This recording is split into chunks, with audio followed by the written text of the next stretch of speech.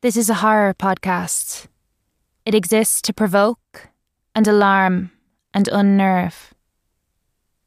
None of us will judge you if you turn away.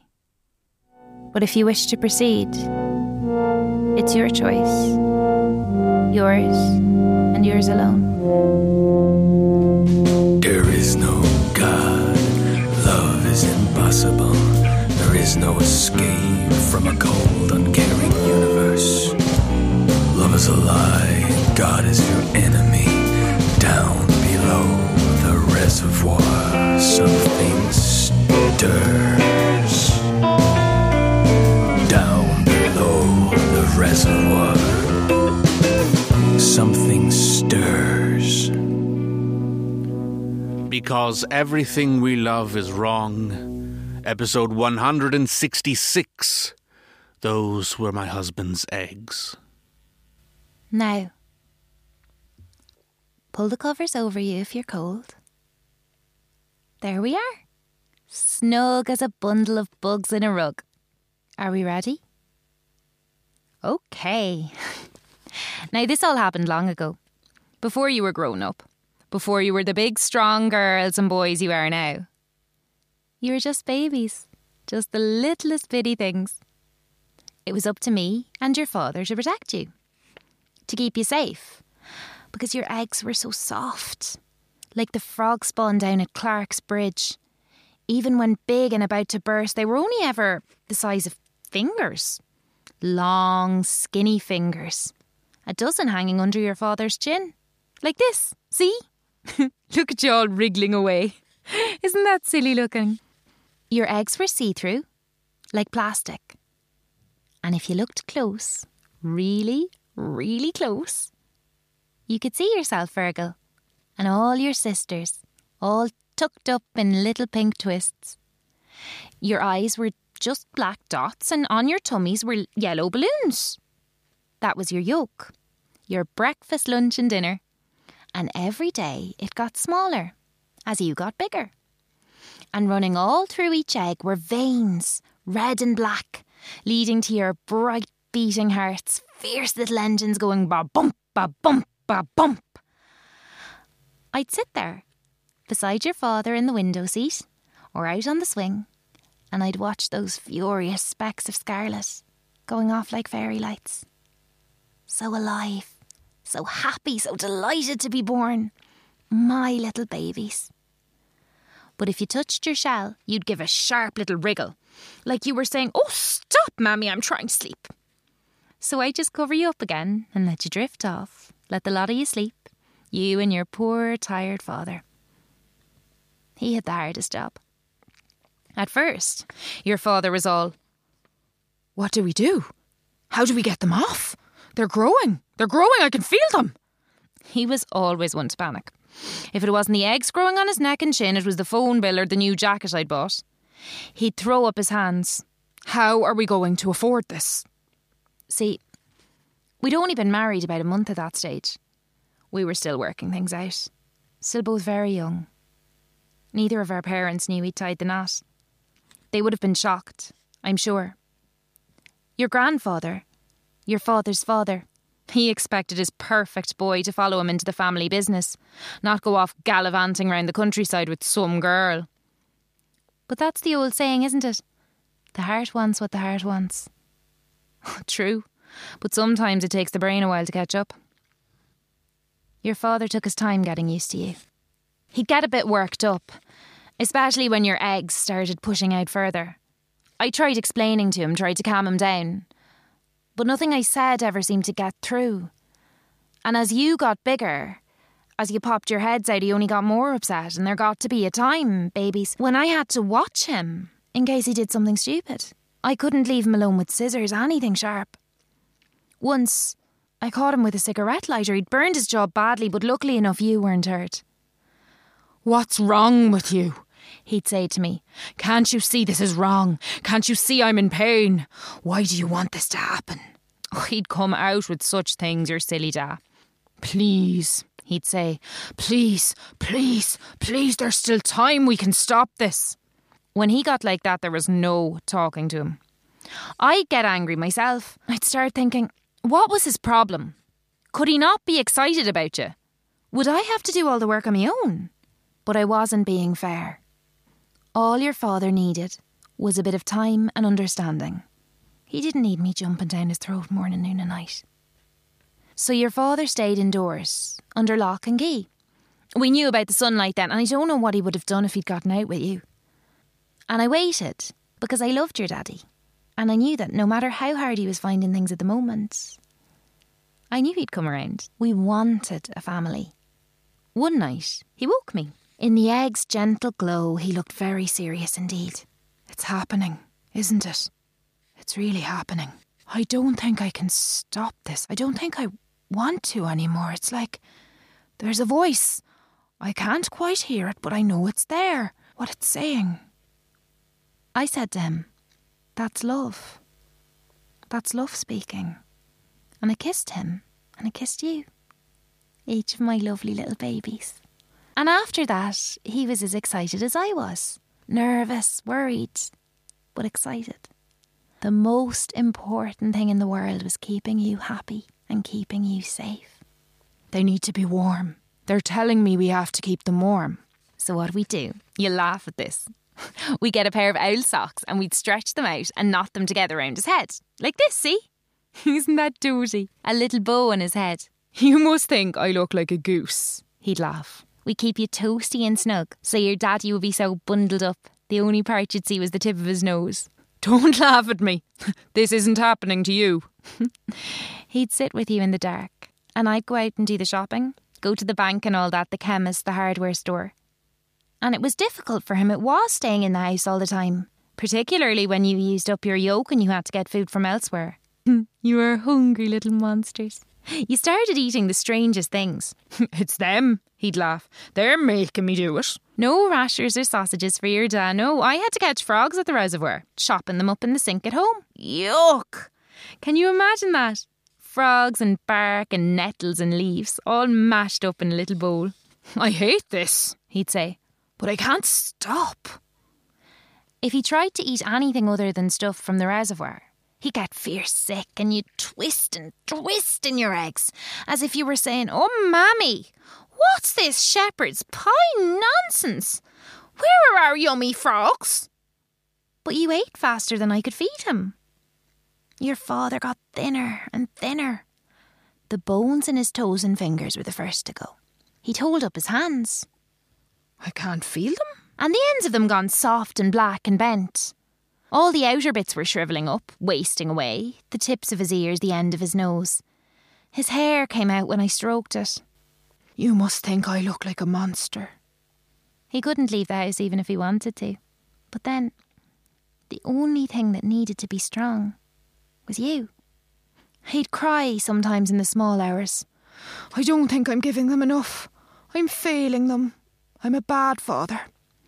And I'd put my arms around him. You're the best, Father. You're giving them everything. Don't you worry. Just sleep. He did it all because he loved you. And he wanted you to have the best of everything. Near the end, when the only thing still left to him was his jaw and his teeth, he'd sing to you. He still had his voice. Your father had a lovely voice. All the songs we used to sing back before. I've told you about that, haven't I? Who me and your father were. We were Owen and Orla, and we were quite famous in our own little way. I'd play the guitar and the harmonica, and your father would sing. We did all the clubs and functions and things around Meath and Dublin, travelling about in our old van. We sang all the old standards, and a few of our own. Kerry Mountains Misty, that was your father's favourite. But I always had a soft spot for my lovely Leitrim lass. We came here to the town because we were booked to perform at a going away do. Someone was heading off to the big city, the usual thing. Oh, goodbye forever, even though you're only 40 minutes up the road. But your father and I, we weren't complaining. When the do was over, we headed back to our van. We'd parked it out of the way up in the fields near Barty Rooney's. It was the height of summer and the night was, it was desperate. Not a breath of air, and the van was like a sauna. It was your father's idea. And I know, it was naughty of us. But when we cycled up into the hills where we'd heard there was a reservoir, the stars were out and bright, like on a frosty night. And everything was quiet and still. And there was no fence around the reservoir. there's no one to stop us. We left our clothes between the trees and we held hands and ran to the edge and jumped. And oh my, was the water cold. Like a slap everywhere on your body at once. And the water was so clear, babies. And we paddled about, the trees around us so white in the darkness. And looking up, there was only a little circle of sky above. A shooting star in blue. I said, "Look, look, make a wish, Owen, make a wish." But that was when I noticed your father wasn't replying to me anymore. I turned. Your father was frozen at the centre of the reservoir. He had a look on his face. "Something," he said. That was all he managed to say. Your father was under for only a couple of moments, and then he was struggling and splashing, and when he came out onto the stone verge of the reservoir, he brought up all the water he'd swallowed. When I asked what had happened, he said, "I saw the stones on the bottom. All I could see were the stones on the bottom." And well, that was the end of our little adventure, wasn't it? So back on our bikes and back to the van, and your father shivering. Couldn't get warm regardless how many blankets and sheets we piled on. The next morning came the first sign you were on your way. From behind his ears, all the way round to his throat. Bubbles on his neck. No matter how hard he poked and pulled, they wouldn't burst. "They don't hurt," he said. "They're just there." We decided not to move on to our next gig in Ashburn. We could take a day or two off and see if the bubbles went away. They didn't.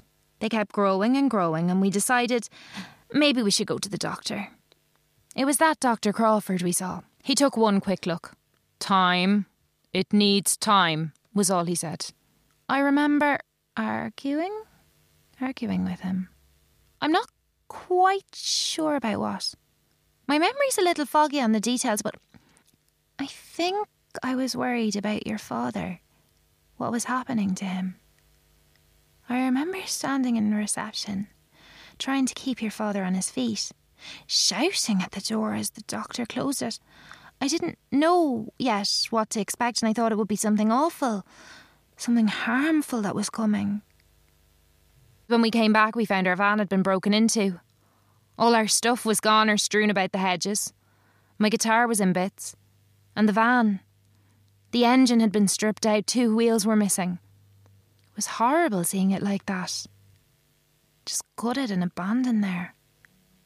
We loved that old van, the first home we'd had together. "What are we going to do?" I asked your father. "We'll think of something," he said. But we didn't. And we had no money and nowhere else to go. At least the nights were still warm. And a night or two later, as we slept in the van, I had a dream. I think it was like a dream, or an understanding at least. I was in the water and I wasn't alone. And when I start thinking about it, it slips away, bit by little bit, and then the memory is gone. Like a little rabbit going down its burrow, and the more you go after, it just goes deeper and darker. It doesn't matter.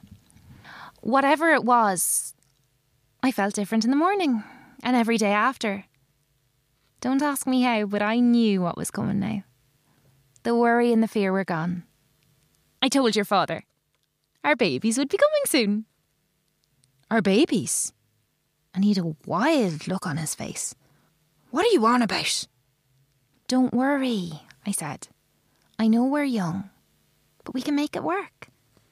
"Make it work? Make it work? I've got growths on my face. I've got things growing on me." And he started to pull at you, tried to tear you away, and I screamed and I reached for his hands. And then there was a bang on the side of the van, and standing out in the rain was Dr. Crawford. He looked at your father and me. "They're progressing well. But they can't stay here. They'll need warmth. They'll need protecting." Your father began to argue. "Am I mad?" And there were tears in his eyes. "Am I the only one who sees this?" But between Dr. Crawford and me, we were able to talk him round. "Don't worry. It'll be easier to treat you. It'll be easier to cure you." Naughty of Mammy to lie to him, I know. But that's how we got our little home, with our twisty chimney and our lovely red door. The people in town were very good, understanding, made a place for us. Owen and Orla got put on hold. And when I wasn't working down at the bookies, I looked after your father and you. You kept growing. Every hour, every day. "This is madness," was your father's constant refrain for the first few months. But when he accepted you, it got easier for us all. And that was important because by the time you were almost ready, you became far more reliant on him than me. He was very weak near the end. All that was left to him had gone into growing you, making you big and strong. I can see him now, in the chair by the bay window. The heaters on full blast around him, the curtains closed and covered in air fresheners. He'd become so small and soft, we had to set him in a baby seat. What remained of his arms and legs rolled back and covered in socks. He'd have his bobble hat on and the scarves around his neck and bits of gauze over his eyes because of the glow of the eggs. And even though he was hurting, even though he was at the last of his strength, he'd be singing to you. He was very brave, your father, all the way up till the end. The night it happened, I came home late from work. The moment I opened the door, I knew something was wrong. I looked at the chair where your father was propped. I couldn't catch her. He was crying, the tears leaking out under the gauze. "I couldn't catch, love, I couldn't catch." He tried to lift his boneless arms and I could see, under his chin, the eggs had burst. And in his lap, she lay. "I'm sorry," your father was saying. "I'm sorry." As gently as I could, I took her from him. I held her for a moment, cradled her in my arms. She was so beautiful, your sister. But she hadn't been finished in time. There was nothing he could have done. I lay her in one of the boxes on the kitchen table. Those shoe boxes we'd been collecting for this night, writing on them the names we'd chosen for you. Your sister's name was Faith. I went back to your father. I held him and I kissed him. "It's not your fault," I told him. "It's not your fault." He kept saying, "I failed her." I had to tell him to stop, that we couldn't think about that now. The rest of our babies will need us. Your father cried out. There was movement amongst the eggs. The longest night I've ever endured began. I filled a basin with hot water, brought a stack of towels and blankets from the airing cupboard. I was just kneeling in front of him when the second egg casing split and out you came, Catherine. I caught you in a fold of cloth, wiped the jelly from your gills. You were blue and limp, and I held my breath.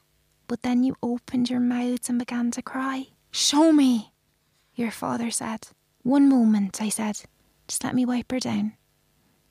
But when I went to lift the gauze from his eyes, children, your father, Owen Monroe, the love of my life, was already gone. He gave you the last of his strength, the strength you needed to come into the world. But I had no time to say goodbye. No time even to think. At that moment, the next egg split, and then the next, and I was taking you from your casings, cleaning and carrying you, Elizabeth and Margaret, Penelope and Dolores, setting you down in your own boxes of felt, the sun lamps helping your shells to harden. And you, little Fergal, you were the last. You had to fight your way out past all the hanging skin and empty casings. But you were a scrappy little one. You wouldn't be deterred. At last, you fell into my hands, and there we all were. We had a family. You won't remember, but I showed you, each of you, to your father. Told him your names. And I wish... No, Mammy's okay. She's got you, and that's all that matters. Well, after that, as well as welcoming you to the world, we had to say goodbye to your father. But the funeral home wouldn't touch him. I don't know what was wrong with them, but they kicked up such a fuss. I pleaded. Look, all of his remains, I've got them all in this box, and I tried to hand it to him. All I need you to do is to put him in the ground. Do that kindness for me. But in the end, I do think he'd want to be near to you anyway. And it's nice, isn't it, having him close? Going down to the end of the garden and leaving flowers. It's our place and we don't have to share it with anyone. He would have loved that. But more than that, I know he would have loved to see you grown up, to become the darling little boy and girls you are. He would have fought for you.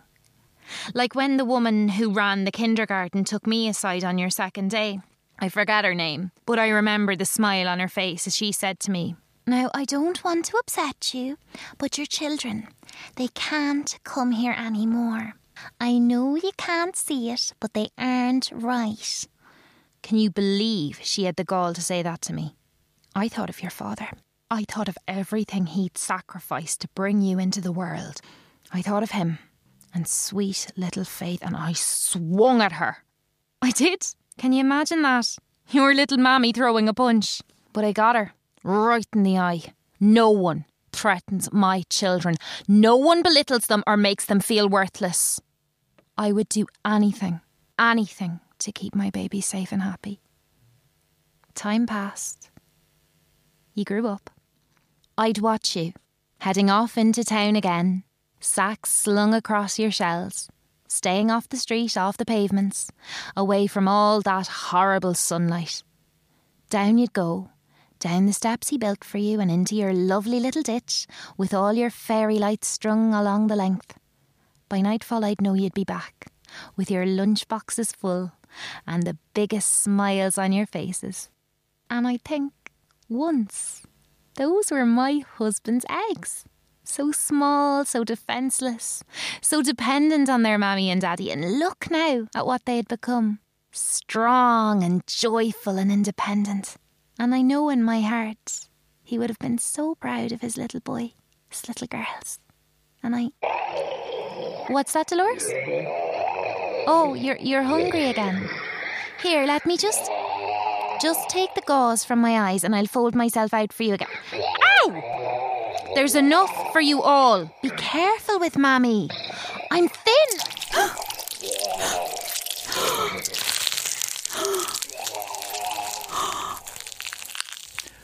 And down below the reservoir, something stirs.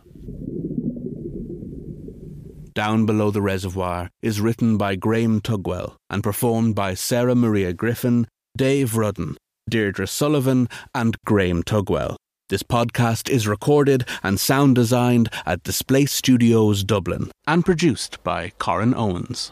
Down Below the Reservoir is a work of fiction, and any resemblance to places or people living or dead is purely coincidental. A new episode of Down Below the Reservoir is available every 2 weeks through iTunes, Stitcher and Google Play, and at downbelowthereservoir.com, where you can find links to our Facebook, Twitter and our Patreon crowdfunding campaign. Only through your support and donations is Down Below the Reservoir made possible. Join us. And remember, everyone drinks the water here.